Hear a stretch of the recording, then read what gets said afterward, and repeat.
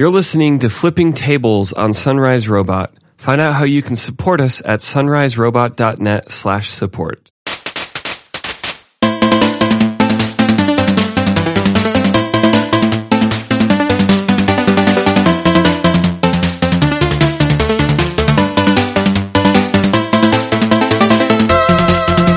Hey, welcome to episode 62. I'm one of your hosts, Michael Edwards. And I am David Lyons.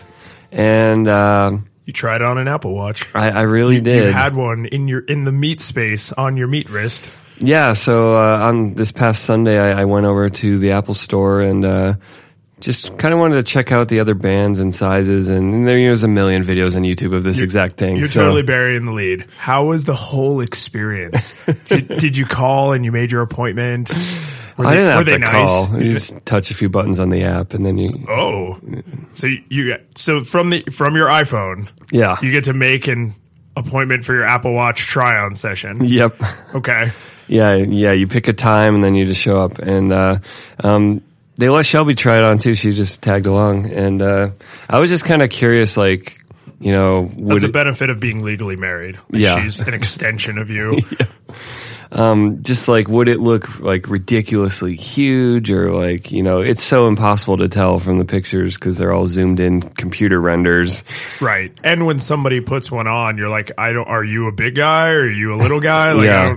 It's just a close up of your wrist. Which, I mean, I follow the Apple subreddit, and it's kind of ridiculous because people are like, my wrist is 160 millimeters, and here's what the 42 looked like. I knew that this was coming when people started, making little mock-ups of the iPhone 6. Yeah, you could print them out and cut them out and wrap them around your arm. Yeah, it was only from there. It was just going to be like, oh, now people are going to be 3D printing mock-ups. Like, which band will be right for me? Yeah. I was kind of surprised how little I liked any of the, quote, fancier bands. So there's mean like the metal and leather ones? Yeah, like the Milanese Loop. So you want fluoroelastomer? Which trying to put that on, and I suppose it's something you can learn. We'll talk about intuitive interfaces later, but I felt like kind of an idiot, like trying to like loop this thing around and hug it to my belly while I pull on it, and it really, you feel handicapped when you're trying to put on something one-handed. Okay, so I'm looking at a picture of this. Is it a magnet? How's the closure work? Yeah. Okay. So it like doubles back on itself, almost like a strap on a backpack. Exactly. And it was just kind of awkward. And, you know, it looks like mithril or like chainmail. It really does. And in person, it's way tinier. And it just, I don't know. On my wrist, I was like, this is not Mike Edwards. But which watch band says Michael Edwards? Which Apple Watch band are you? Anyway, so yeah, I don't know. I don't really have much to say, and there's a million videos of people that did this that can gush or be impressed. The more important thing I wanted to talk about was the software, because the actual ones you tried on were just like a demo loop, but they had these other ones embedded into displays, and you could go and just play with the UI. Oh, like mounted to a charger? Yeah, so you could just play with the software. And I was kind of surprised because I kind of had the impression from all the reviews that it was like sluggish. And none of it was sluggish. And I think what I figured out is it's third-party apps that are sluggish.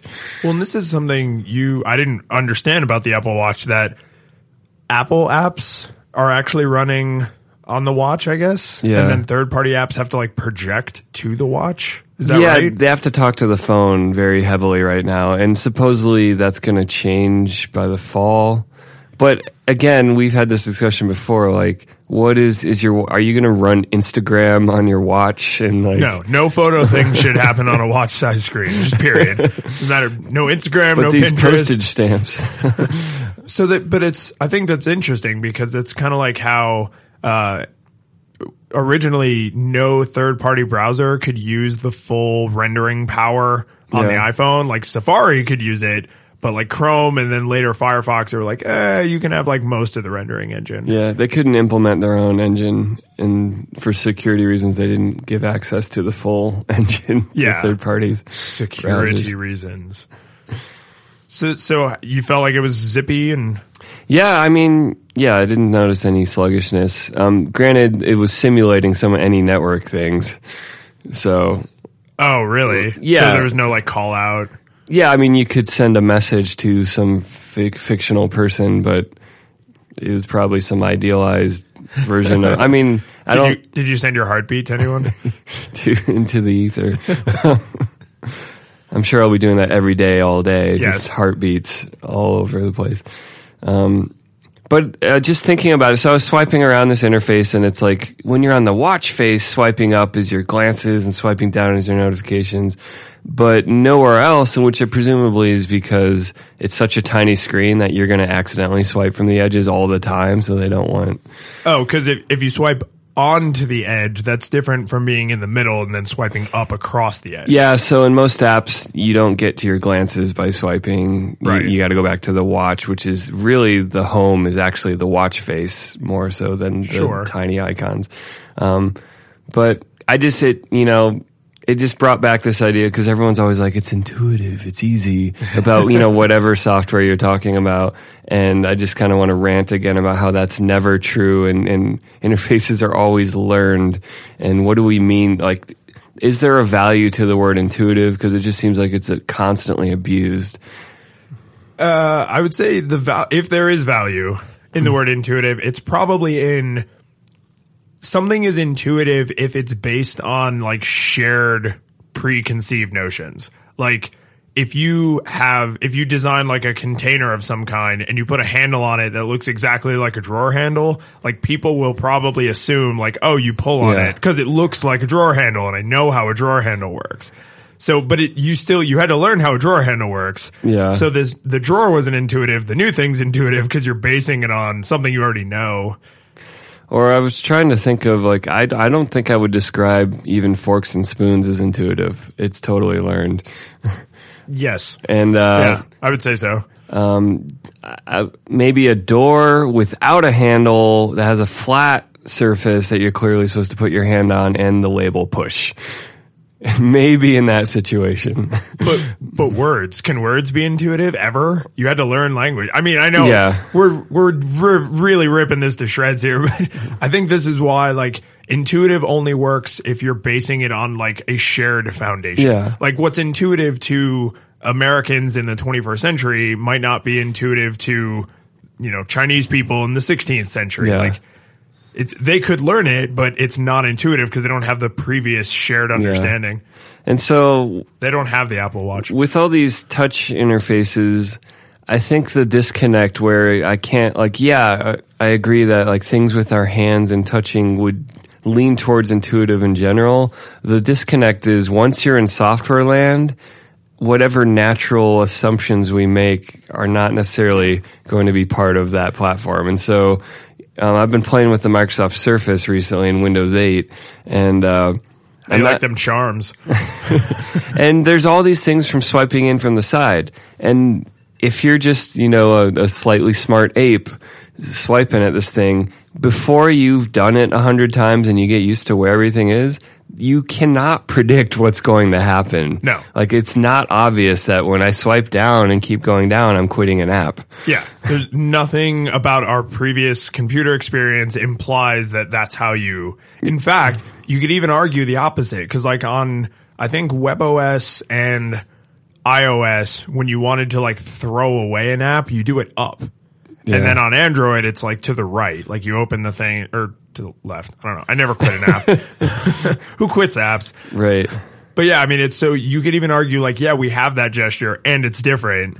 So even if you're going on the shared preconceived understandings, like it doesn't match that. Well, already, because like a big thing in Android and iOS right now is most of the browsers you swipe from the left side, you'll go back a page, like from the edge. I hate terribly. Yeah. I hate that. Nothing should ever make me go back aside from pushing the back button.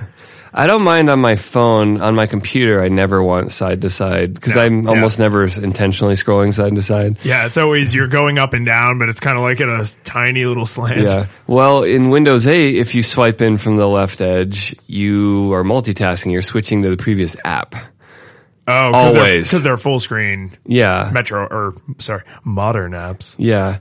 Well, I mean, I just like intuitively, I'm often like, if say the Surface is in laptop mode on a table, I kind of reach my arm forward and rest my arm and just use my thumb to casually scroll Right. through Yeah. the Because it's screen. on a little stand and Yeah. like laptop-y mode. And while I'm in that mode, I'm used to, I'm using a touch browser. I'm used to swiping from the side to go back because of what I do on iOS. And then I'm in a different app and I'm like, what just happened? And that's where I'm like, oh yeah, I have to learn this because it's not intuitive because I don't have predictable results. So, okay. So could one definition of intuitive be that you're able to figure, like a thing happens, you do a thing, like you swipe with your thumb.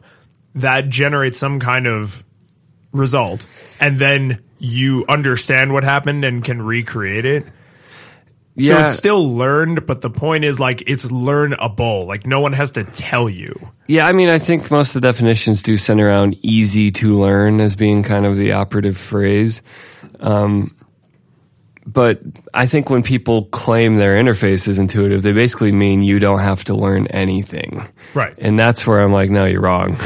Even for something as simple as it's just a swipe. I think some of the easiest and most obvious things about touch interfaces, namely scrolling by pushing your finger on the screen. Right. And then maybe pinch to zoom. Even those I have a hard time defending as in maybe the push to scroll is like the most defensively intuitive. Yes. Pinch to zoom, you kind of have to be told though. Yeah. There not only is there no good way you would just guess that, but what is the physical allegory for that? Like, yeah, when have you ever like been like, oh, this map is not big enough on paper. I'm just grab going to the corners spread my and fingers. yeah, that's not how the world works. It's actually the opposite of how the world works. Like any other time, you would have to either use some kind of magnifying device, like a magnifying glass, or physically bring it closer to your face. What if, like, to be intuitive, you would pinch to zoom and it would just, like, tear up the interface? I ripped the maps. So I think the important thing is, which watch band did you decide on? Oh, I'm just getting a white Sport. Those are the fluorastomer ones? Yeah, unapologetically fancy rubber. Yeah, I actually heard from, oh man, it might have been Accidental Tech Podcast. I don't know. Somebody was talking about how like they had been ripping on the use of fluorastomer over the use of the word plastic. Yeah. And they were like, oh, and then I tried it on. And I was like, the experience. That's the thing. There's part of me that just wants to be like, oh my God, Apple fanboy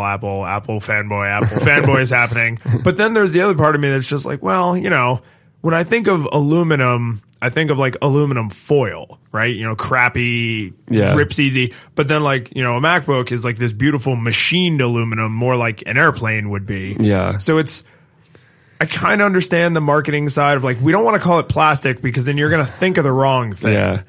Well, like, did you remember when the Surface came out with its kickstand, they described when you close it as a car door. Yeah. Did you know that I can make a sample of this right now. Oh, we're going to do that? Okay. A live clicking sound. Yeah, here's your car door. That was very satisfying. Yeah.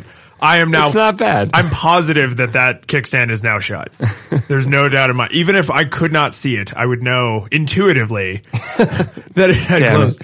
And you know, there are actually engineers that work for car companies that change the way the hinge and the closing mechanism on the door work because, you know, 40, 50 years ago when a car was made entirely out of stainless steel and it weighed 6 tons, when you shut the door, it just naturally made like a, you know, and then now that car doors are hollow, they're made of plastic. Yeah, they're meant to crumple in certain ways on purpose. Yeah, so that you don't crumple in certain ways by accident. Like they had to find these really creative ways to create like little air pockets and parts of the door that would intentionally connect when the door shuts so that it makes a noise that makes the door sound heavier.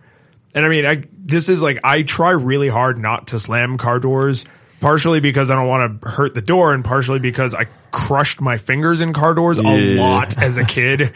So like now that sound is like a signal for me. Like if I shut the door and it goes like click, I'm like, oh, it's not really shut. The latch connected, but it's not really shut. Yeah. And then, you know, by that point you're in the car and then you open it and you grab it and you do the like, and just like slam it shut.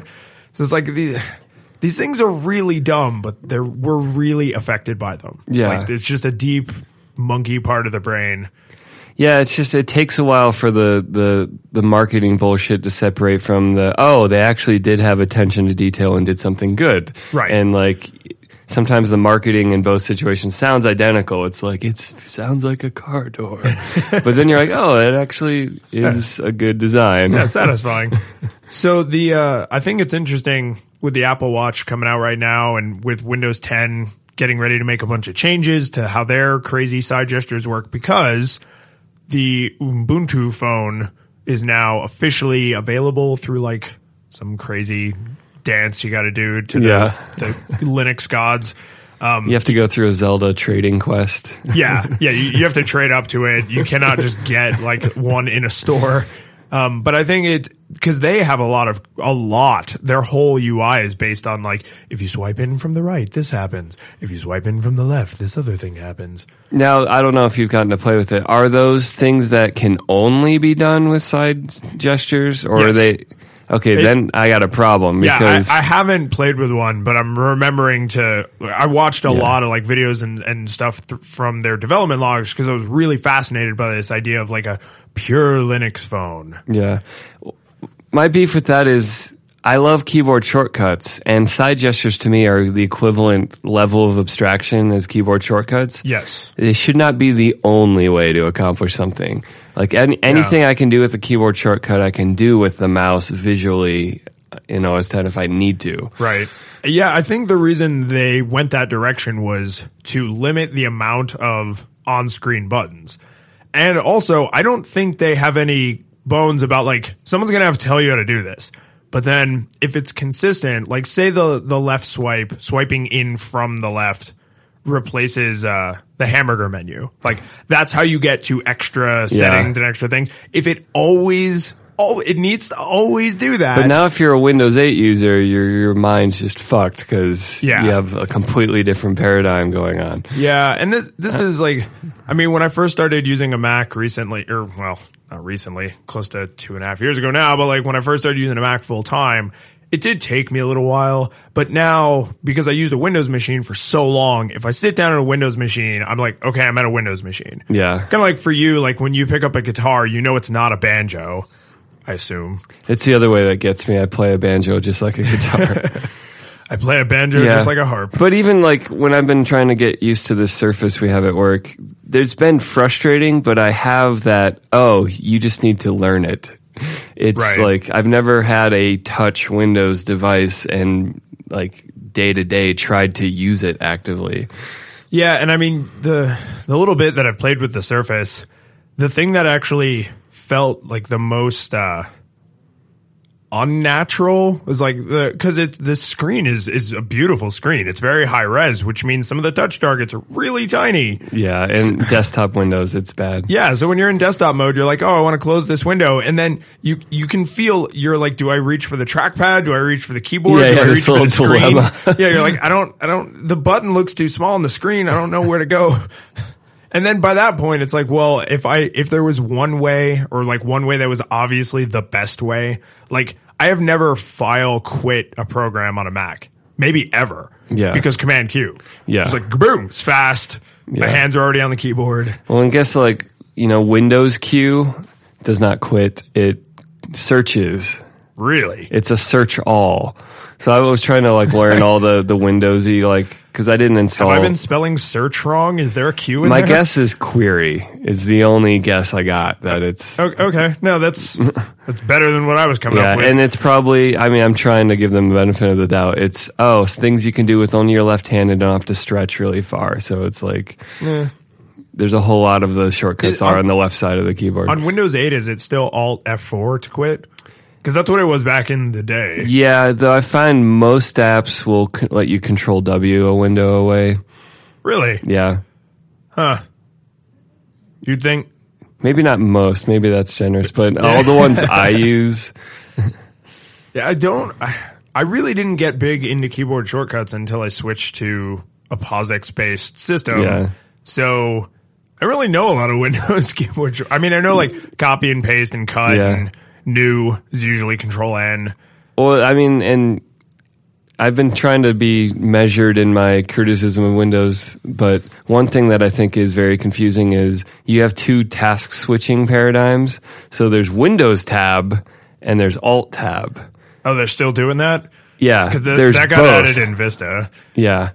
And I don't get why there's two that are very similar and have a lot of overlap but are not the same. Right. And it's just like, why both? This is a case of not why not both, but why both. On OS 10, you have the, oh God, what it used to be called Expose. What's it called now?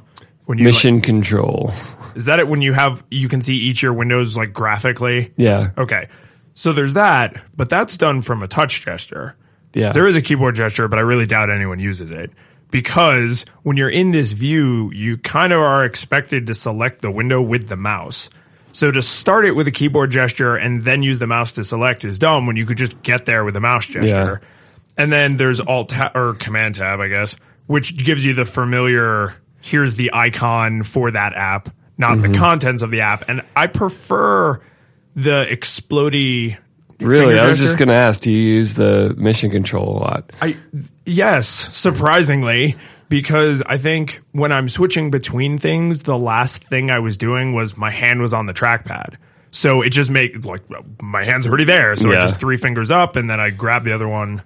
I command tab constantly. That's yeah. And then I would say probably 9 out of 10 are mission control. Yeah. Because then I command tab, and then if there's multiple windows, my hands are already up there for command tilde or command tick to do like window switching within the same app. Well, I just learned something. Yeah. Did not know that was a thing. That is super useful. Yeah. Why can't these just? It's not intuitive. It's not. It's learned. Okay, I guess I don't know if we're saying anything new anymore. Just be careful that what you're describing as intuitive isn't something that you've just learned and practiced a lot, so it feels second nature. So are you gonna do a YouTube video of your Apple Watch review? I really doubt it. I really doubt it too. But I just wanted to set it in stone. So if later you're like, oh, it's so cool, I think I'm gonna do a YouTube video, I could be like, you said you weren't going to do this? I didn't promise not to. That's how I took it. Okay. That's how the listeners took it. It was intuitively a promise. So this next topic I'm kind of excited about. I think it'll be really fun thought experiment. It's this thing called Roko's Basilisk. And so had you heard of this? I know we talked about it the other day. I had not heard of this before you told me about it. And then the Wikipedia article is like really detailed. Yeah. It's a really, I don't think it is Wikipedia. Is it Wikimedia? Rationalwiki.org. They all look the same. Yeah, they use the same software. But it's a really detailed article. I would encourage everyone to like block out the 15 minutes and actually read this in depth. Like don't have the TV on. Don't be talking to somebody because it's really fascinating. And then there's like all this meta nonsense going on around it. But before we get to that, explain what this is. So, Roko's Basilisk is a proposition that says an all-powerful artificial intelligence from the future may retroactively punish those who did not assist in bringing about its existence. So you're being blackmailed from the future, from an AI that doesn't exist yet, into helping it exist. Yes. And the mechanism of the blackmail is that this AI will torture you. And even if you die, it'll create your consciousness from its presumably vast reserves of computational power and ability to dig through history, and it will torture a conscious version of you. And even if you're like, well, I'll be dead, but you'll kind of be alive at the same time because your mind will exist. Right. And this is where this immediately started to turn into like crazy philosophy nonsense for me because like I didn't realize that there's an entire school of thought that any version of you that's indistinguishable from you is functionally you.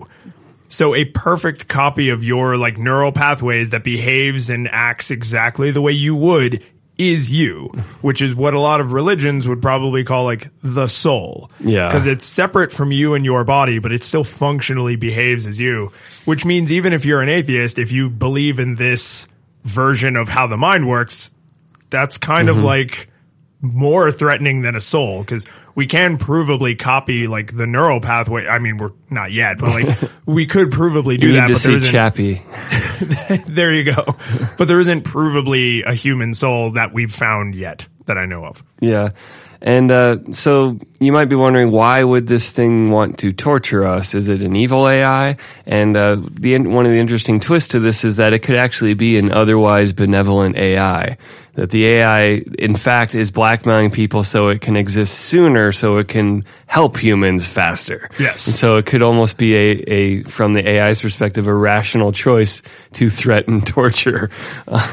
Because then it can end disease even sooner for humanity, or whatever else it's going to magically fix. Right. And they have to define so many things that you would think are intuitively defined, like friendly, because the AI would be, this fictional AI would be so far beyond us as humans that it being unfriendly might just mean it doesn't even recognize us as it's just ignoring us. Yeah, as like beings worth saving.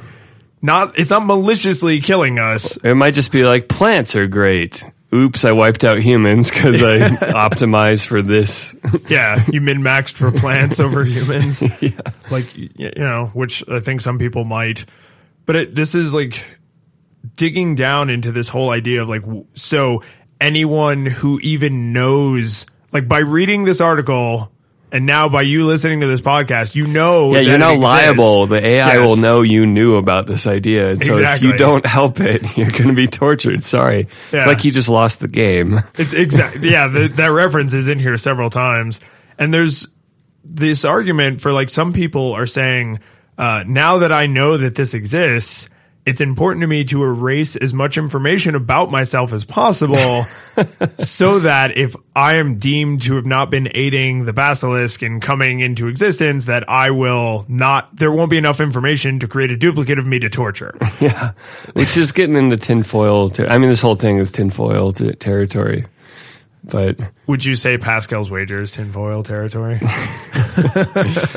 I think it's pretty reprehensible. So yeah, that's what this has been compared to, like a techno-futurist version of Pascal's wager, which if you're not familiar with that, it's Pascal's wager is like, you might as well believe in God, because if you're wrong, then you're just dead. And if you're right, God is some terrible person that likes gamblers, that he'll be totally cool with that you are a horrible person, but that you made this wager. Yeah. I don't know. What do you think about this? You gonna donate to? No. Not even a little bit. But it's just that fun can of worms of like you were saying, there's so many things to even get to the idea of Roko's Basilisk that you have to start defining, like, what is a benevolent AI? What is an unfriendly AI? Doesn't mean it's actively trying to kill us. It might just think we're irrelevant. Right. And I liken this to like really, really inconsequential forms of life, like individual like bacteria. Because Yeah. like you think nothing of individual bacteria, but as a whole, like the earth needs bacteria to function, but each one is not special. It's completely irrelevant. Right. Like, but we would never say that about humans. Like each human like has rights and is an individual, but if you get the further away you get from humans, the more you're like, Well, for a lot of humans, the second you get one single step away from humans, it apparently doesn't matter what you do to any animal, no matter how much it can suffer. That's true. I would say in general, most people are probably pro like mammals, Yeah. right? Like nobody wants As long as you don't show me the slaughterhouse where all my burgers come from. Yeah, but you don't want them to suffer. Yeah. Like most people don't like, yeah, I'm going to eat meat, but that doesn't mean I want them to suffer and be tortured. Right. Whereas like, I think most people would be like, oh yeah, I just stepped on a spider. Like, It's more like, I saw a spider. The rest of my life is I can't do anything until it's dead. right. There's one. Kill it with fire, torture it to death. Yeah. That's sad.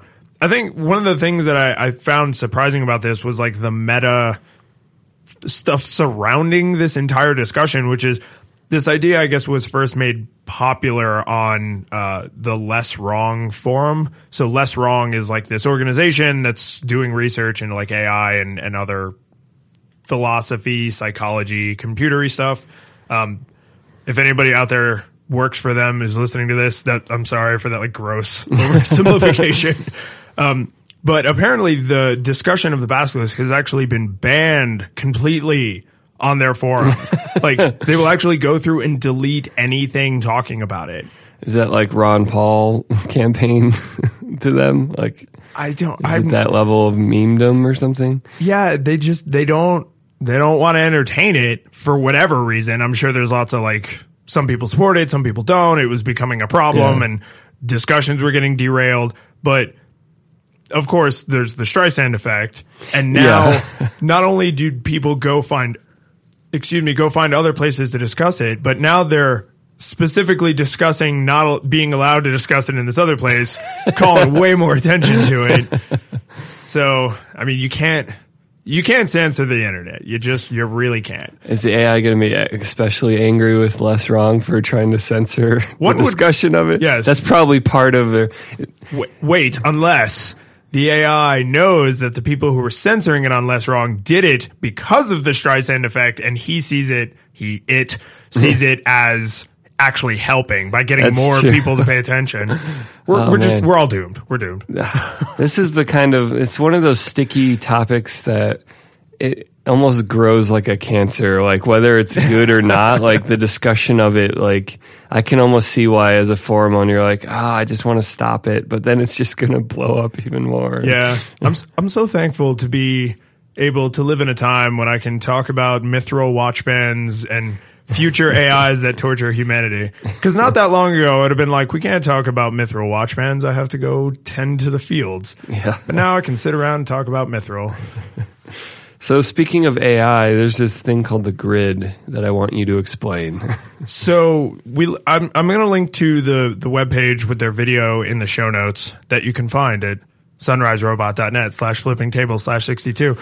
And one side note before I get to anything else, the guy who does the voiceover for this video is the same guy who does the video for Slack and who did the video for Coin and who does like basically every other startup video. Guy. Yeah, that's the name of their company is I think Sandwich Video or Sandwich Promotions or something. And he's so trustworthy. Yeah. He just seems so like delightful and calm. You're just like, yeah, I'll buy your product. I don't even care what it is. Which, I mean, you'll get into what this product is, which is what you want when you're introducing something as hard to believe as what this product is. Right, because this sounds like a magical unicorn. So this magical unicorn that they're selling is AI. Oh God, it's the basilisk. It's AI driven web design. So you throw content at this piece of software and then you tell it what you're trying to accomplish. Like, do I want to increase sales? Do I want to get email signups? Do I want to focus on people reading my content? Like whatever it is, there's, I'm sure, a list of predefined actions, and then it makes a website. And this is not like, because I mean, like the Squarespace interface is probably the best WYSIWYG kind of thing I've ever seen. And this is like even a step beyond that. This is like, you have no say in the design. You just tell us what you're trying to do, and then we're just going to do it for you. Yeah. And it's not people who are smart with design. It's all like algorithmically driven to the point where as you add more stuff, it actually is like, oh, now I'm going to emphasize this photo instead of that other one because this photo has algorithmically better composition. And maybe it's like doing A/B testing on your behalf or something. It could be doing all kinds of these things, all sorts of like marketing, SEO, depending on what your objective is that you tell it. And when I think this video was either released on April 1st or right near April 1st. And when I first saw it, I was like, this is fake. This has to be fake. Yeah. And then it turned out it's not. Like someone's really going to try and do this or is already doing this. It reminds me of one of the non-movie iRobot stories that was kind of centering on computers controlling agriculture and economies and kind of managing these very, very complex systems. And it's like, yeah, we don't need Alan Greenspan or Ben Bernanke or anyone like that, like actively making decisions about interest rates. It's like, well, eventually won't an AI just be like, oh, we'll get 3 million more new homeowners in responsibly financed homes if we do this. Right. Well, this is, I don't think a lot of people realize, and I do not fully understand the ramifications of how much stock trading is actually done by computers. And when I say how much, I think it's like most millions of it. Of transitions, like transactions a second or a minute or whatever. Yeah, way, way faster than a human could ever make these decisions, and with access to more information than one human could ever hope to have. And the thing that's interesting is it does a really, really good, stable job. Except every once in a while, just like a human would stumble, it will do a weird flub where it panics and sells a bunch, or it panics and buys a bunch. And you can see instances of this where, like, this happened to Yahoo, I think, just last year, the year before. It was fairly recent. And, so it's like, you can see their stock price. Let's say it was $100, and it's like ticking along at like 100, 101, 99, like just kind of hovering in that area. And then at like 3 p.m., something happened. Stock price plummets to like $9 for like 30 seconds. Yeah. And then everybody got their head back in the game, and like, and it pops back up. But the thing is, if you just happen to click buy when you just happen to be sitting at your computer during that 30-second window, and you click buy on like $1,000 worth of stock at $10 a share when it should have been $100 a share. Like, how much wealth just traded hands? Yeah, just for no reason. Like, nothing actually happened. The company didn't become more valuable. Yeah. Like, nothing happened, and someone suddenly just made tens of thousands or hundreds of thousands of dollars. And I don't know if there's any proven instances of that happening, because it's not predictable. Yeah. You just have to be sitting there waiting for it to happen. But if it hasn't happened yet, it'll happen eventually, especially as these things become more well known. Yeah. Someone will just dedicate their life to sitting there, or they'll write a program that's like checking every hundredth of a second. Yeah, just be like, if this is ever this cheap, immediately invest. Yeah. Well, I'm thinking like if it's ever suddenly a fraction of the value, you know? Yeah, and there's, given these other factors, this right. seems odd. Yeah, and I mean, this is where, like, I clearly do not understand global finance, because there's the part of me that's like, well, there's $1 million in the whole economy, and suddenly there's $1,100,000. Where did that $100,000? Like, I literally do not understand this. Isn't there that, like, and I'm not smart enough about economics to properly set this up, but there's like the guy goes in to a community and like this guy owes the bank money and the bank owes that guy money, and then that guy owes someone else money. It's just all on paper. And the guy just walks around this community and pays everyone who owes the other person, and it's like zero money entered the system or left the system, and now no one owes anyone money, and it's like, wait, yeah, what happened? This is what I clearly do not understand this, which is why I try not to begrudge policymakers too much, because I'm like, well, I don't know. Yeah. So either I'm an idiot or it's more complicated than I think, and in either event, I don't have the resources to make the decision. But this grid thing, like, I mean, I'm not really a designer, but I recognize good design when I see it. You know, you've got a pretty good design eye. Like, do you want this kind of thing to be outsourced? Do you think it even can? Like, are all these websites just going to look identical and be terrible? It's hard to say since they haven't really launched yet. They're just taking pre-orders. Well, I mean, let's think about it kind of from an earlier iteration. Like, did it bother you when there was a time when every website just had the default WordPress theme, and then later every website just had the default Ghost theme?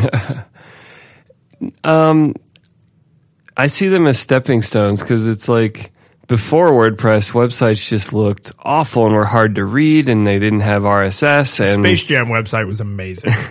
And, didn't like these things that at least a WordPress theme can be accessible by design from the outset. And so you have all these benefits to being a functioning website that is, semantically reasonably correct and separates things into articles and archives. And like, we got a lot for the uniformity.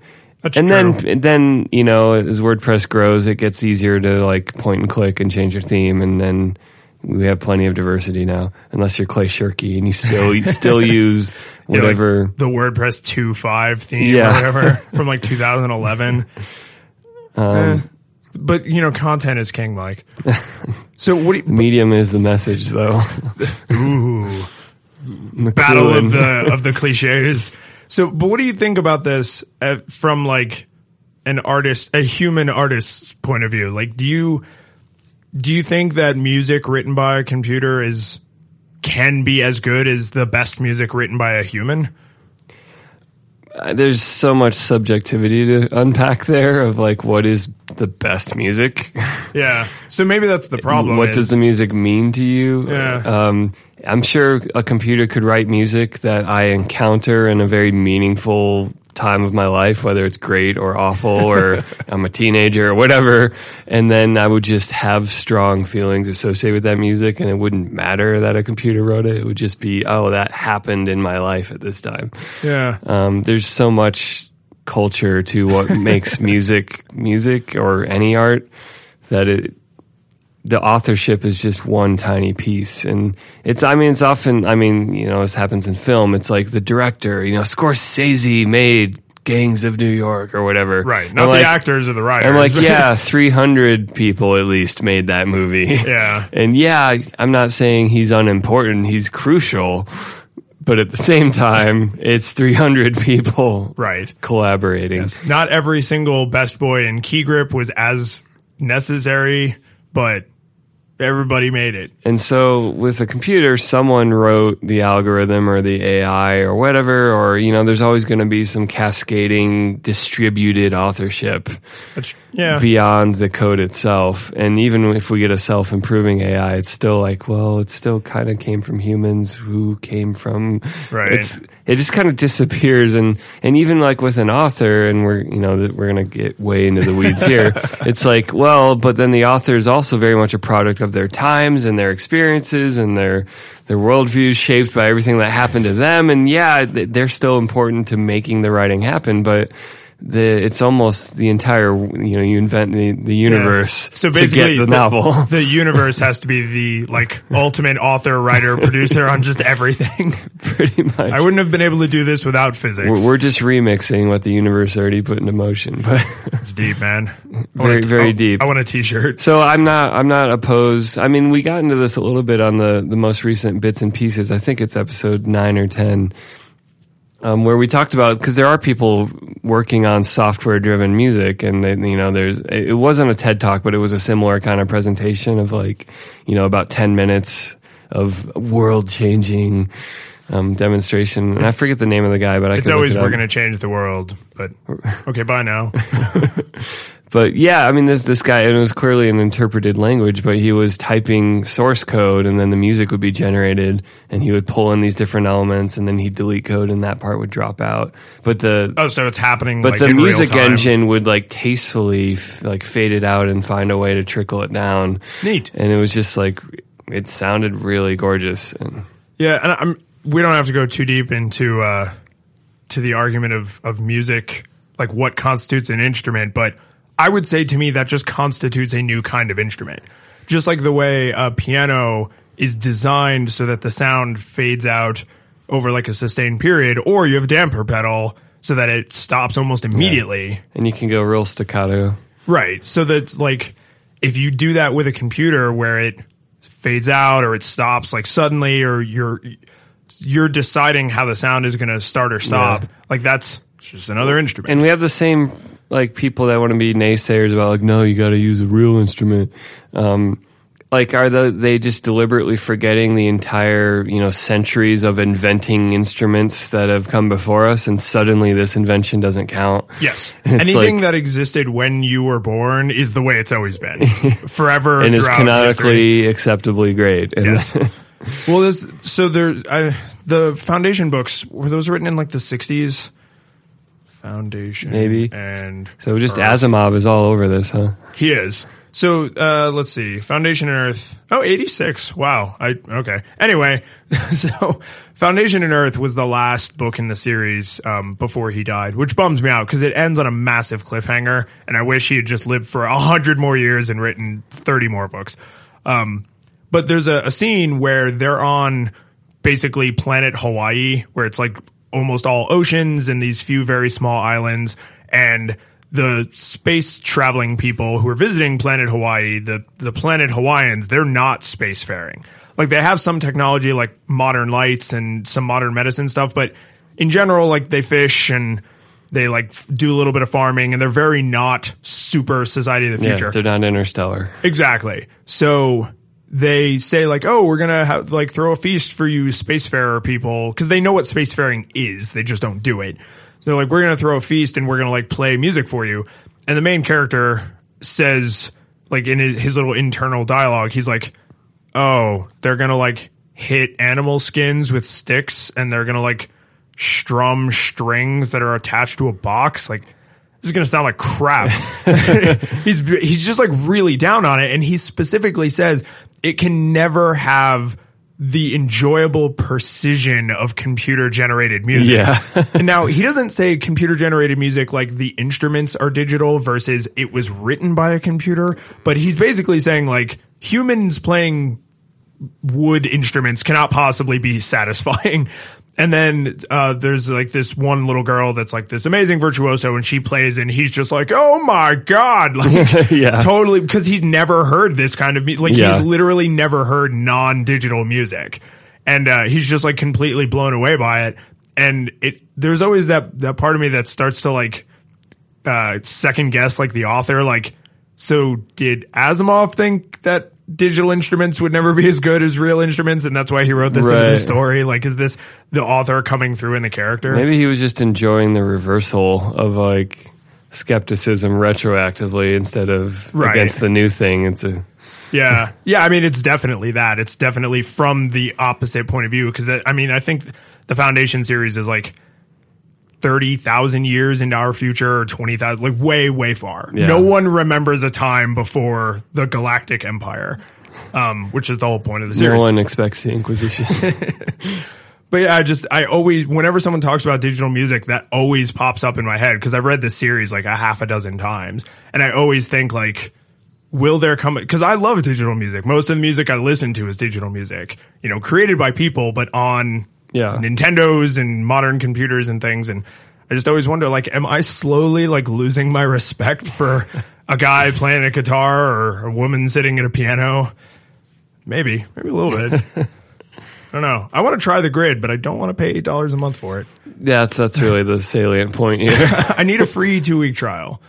Yeah. So if you're listening, Sandwich Guy, talk to your friends at the Grid. I don't know why I added in an unnecessary middleman there, but he just feels so trustworthy. Oh man, I just trust him. I do. So michaeledwards.sucks. Has anyone bought this domain? No, or pseudomichael.sucks. Pseudomichael.sucks. That you need to jump on. So what do you... Well, here, let me explain. So if you're not familiar with what a top-level domain is, a top-level domain is the .com, the .net, the .org, the .co.uk, that part. Right? So google.com, there's the domain Google, and then the top level part is the .com. And recently, I don't know, was it in 2013? They like opened the floodgates. The organization that controls all this, the ICANN, they said, what if you could just have basically whatever? And they just completely open the floodgates, and now you can buy pretty much any word you want. Can you get supercalifragilisticexpialidocious? What I want is to buy califragilisticexpialidocious, so I can buy super.califragilisticexpialidocious. So that's just gonna be infinitely confusing. Where do you put the periods happening? Yes, absolutely. And the ones who abuse it too much just won't be successful, because you can tell like. But then, like, if you're trying to secure your domain, are you going to buy every period spot? I hope not. I'm not, because it costs a fortune. But you know, I want mus.ic, but then I want mu.sic, then I want m.usic. Well, but remember, like every little Web 2.5 company that started like dropping vowels and stuff, they all bought. I don't think Twitter did this, but I'm just going to use Do you think that would have happened if there wasn't a domain scarcity? No, but what I'm getting at is this: like a lot of them bought like twit.er, right? Yeah. But then once they had money, they got twitter.com. Yeah. Right? Like nobody actually wants the clever name because the cleverness is not disseminated into society. Flippingtables.podcast. Exactly. Like people don't yet understand that. So it still looks weird to me. I know it's arbitrary, but it just feels weird. It's not intuitive. It's not Sandwich Guy. I don't trust it. But I mean, this is, because we accept com, net, org, .co.uk, .ca, I guess if you're Canadian. It's .ca, isn't it? Or is it .co.ca? Probably. I don't go to a lot of Canadian websites. Maybe I should. I think Russia has .ru. And then there's like all the clever ones like TV, like a lot of video themed websites will use like .tv, but that's actually for a country. And .fm, which we looked into, but didn't want to pay $100 a year for a .fm. Right. And this circles us back to the crux of this. Some of these top level domains that they've released, like .sucks or .shit or .crap, like these cost thousands of dollars, not tens, not hundreds, thousands of dollars. So if you're a big company like, say, Adobe, do you want to buy adobe.sucks, adobe.iscrap, Adobe Photoshop.sucks? But yeah, every single one of your products. And yeah, Photoshop.sucks, Dreamweaver.sucks, like Flash.sucks. Someone should buy that. So like, are you going to defensively buy all these? And now the argument is becoming, did the ICANN release all of these so major corporations would have to defensively buy incredibly expensive domains? Yeah. And some people are like, yes, of course they did. Why else would they have done this? Yeah. So like Adobe actually, someone from their company, there's an NPR article we'll link to in the show notes, but someone from Adobe officially said like, we're not going to do this. Yeah, we have the money. We're not going to do this. We're not going to defensively buy TLDs. We're just opting out of this game from the outset. Yeah. And their response, because I like some Adobe products, like Photoshop's awesome, InDesign and Fireworks and all that stuff. That's fine. Just Flash and Adobe Reader have to go. Yeah. But their Creative Suite stuff is good. And they said, like, the easiest way to not have to worry about this is by having a product that doesn't suck. Wouldn't that be clever? Like, yeah. Then if somebody buys Photoshop.sucks, that won't be the prevailing opinion. It won't have any credibility. Exactly. Because the prevailing opinion will be that it's good. And I've seen the way, like, if you have a good product, your user base will defend you. They'll just be like, oh, you don't know what you're talking about. Yeah. You're claiming this sucks and you're just an idiot. Is it the like raving fans kind of theory? Like, you have to make your customers love you so much that they do all your marketing for you. And you can just be like, we love our customers, but you don't have to endorse their raving lunacy. Right. You're just happy for the benefits. Yeah. Wait, I think Apple's pretty good at that. Like, I don't think they ever openly say like, our fans are the craziest fans. And if you argue with them, they will cut you. I will have to find, because iMore did like a long article about how Apple interacts with their adoring press and blogosphere. And just kind of, there are some interesting ways that they'll like toss little bones of like, some dubious Android security story will get out, and they won't say like, hey, blog about this and make Android look bad. But they'll kind of be like, stay safe out there. And then hint, nudge, nudge, but not telling you what to do. Yeah, but I mean, that seems a little underhanded when directly examined, but the alternative would be what? For them to have a direct hand in it? Yeah. And be like, yeah, they suck. They suck so much. I mean, that sounds like, whether you hate them or love them, the job of PR would be like, yeah, you want your competitor's stink story to be headlines and... Yeah, totally. So are there any TLDs that interest you? Because I've seen like .ninja and .pirate and all kinds of like .games and .photo and .music. Like, I would just want absurd combinations for pseudobook story reasons. Like my brother wrote a story called Glitches in Percy, which you can get on the pseudobook in the iBook store. There you go. Anyway, he orders a belt with cheese, so I would get belt.cheese or... We joke about, so like there's a total non sequitur store that sells brake pads, unicycles, and eye patches. So I don't know what I get, brake pads.eye patches or something.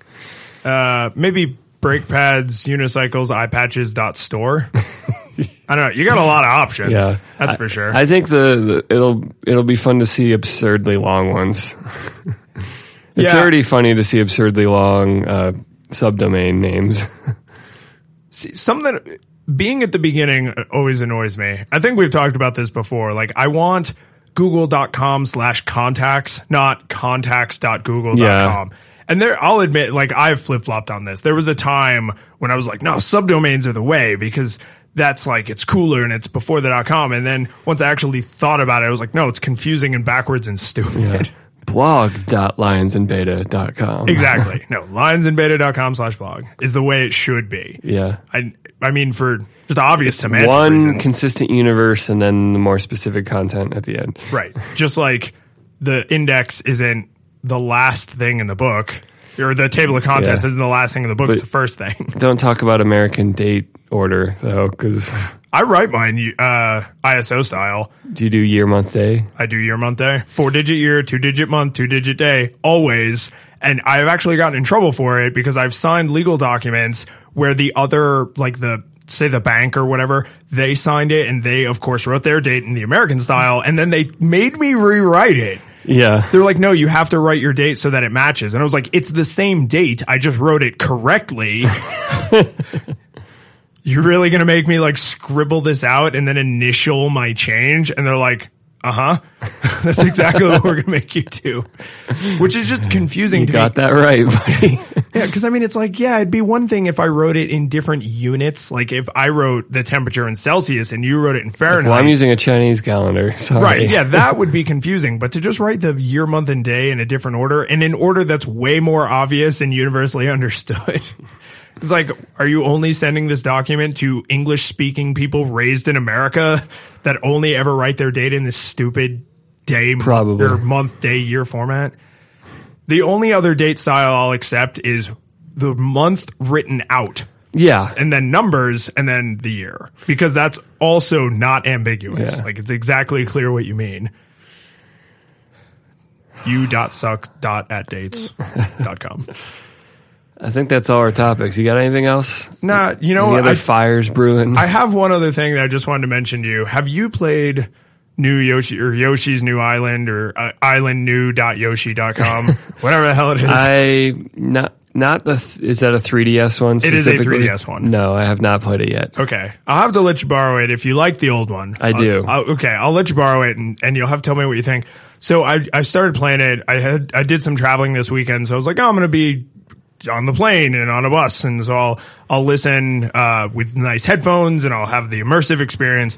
Fortunately, the game does not need 3D because, you know, playing in a bus, not perfectly stable, smooth devices all the time. So I'm playing and there's no bass in any of the music. I don't know if it's my headphones or what, but everything is this high pitched, grating, whiny.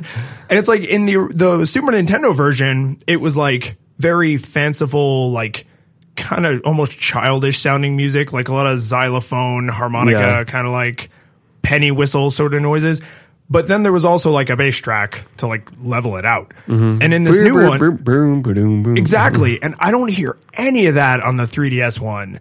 And it's like, it was starting to get to me. And it wasn't like, oh, I didn't plug my headphones in all the way or something. I mean, the headphones I was using are really crappy headphones. But, I mean, it would be one thing if the bass felt underpowered. It felt absent. Like, totally absent. Wow. Every sound effect, every musical note was just like... It's like, oh my God. So you'll have to play it. Maybe that's the immersive experience they wanted. That's the thing, is I was like, it certainly matches the like childish art style and like the crayon-y, simple. I mean, it's fun. It's a lot of fun. It's exactly like the old one. So, I mean, if you like the old one, it's more of the same. Yeah. Very Nintendo. But I'll be interested to hear your take on the music. Maybe I should play with these headphones and be like, oh, now I'm getting it. Well, I just picked up the DS one. They released a Yoshi's New Island. Oh, did they? On Wii U, you can play the dual screen TV Wii U, which doesn't work well in that game because it's literally two connected screens. And it's, right. Yeah, so they're just you actually want them co-located, but... Yeah. So does it show up on the tablet? So they introduced this was a recent Nintendo Direct, so all these different choices. So you can have both screens show up on the tablet, or you can have the tablet be the bottom screen and the TV be the other screen. Right. Or there's all sorts of other variations where like, well, I want the bottom screen to be the big one and the other one to be tiny to like have a better view of one of the screens. Yeah. And I don't think I'm happy with any of the options. They didn't release it on the 3DS where it makes sense to be a digital download. Of course. I guess because Nintendo. For a game like Yoshi's Island, it would make sense to do game on the TV, and then second screen on the tablet, because you almost never look at second screen. Yeah. All that's down there is like how many coins you've collected and how many stars you have.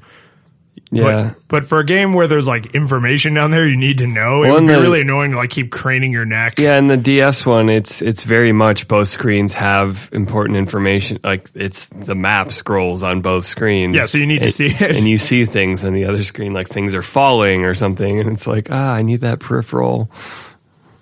Yeah, that's not good. Come on, Yoshi's Island, get your head in the game. So you'll have to, I'm going to force you to play at least a little of it, just so you can tell me if I'm crazy about the music. All right, put a bow on it. Yeah, take us out. All right, so you can find the show notes for this episode at sunriserobot.net/flippingtables/62, which is another all the numbers are satisfying, but I like even numbers. Mike and I both love feedback. You can reach out to us on Twitter most easily. I'm at Lions in Beta on Twitter, and Mike is at Medwards Music. And if you love the show and you want to make sure you never miss an episode, the easiest thing you can do is subscribe. You can subscribe in iTunes. You can subscribe with RSS or Feedly or your favorite podcatcher. On Android, I use Pocket Casts. Mike, I think you use Overcast still, right? Yep. And if you're going to go into iTunes for any reason, you might want to go ahead and just leave us a rating and a review, because that'll help other people find the show. And we appreciate every single one of those ratings and reviews. And if you want to support us directly, we do have a Patreon. You can find it patreon.com/sunriserobot. And depending on your reward level, you might even get a little shout out at the end of the show. So here's some shout outs to our Ultra, Diamond, Gold, Platinum level supporters, Bruce Edwards, Matt Mariner, and Sean Byrne. We appreciate you guys very much, and we appreciate all our supporters very much. And we'll see you next week.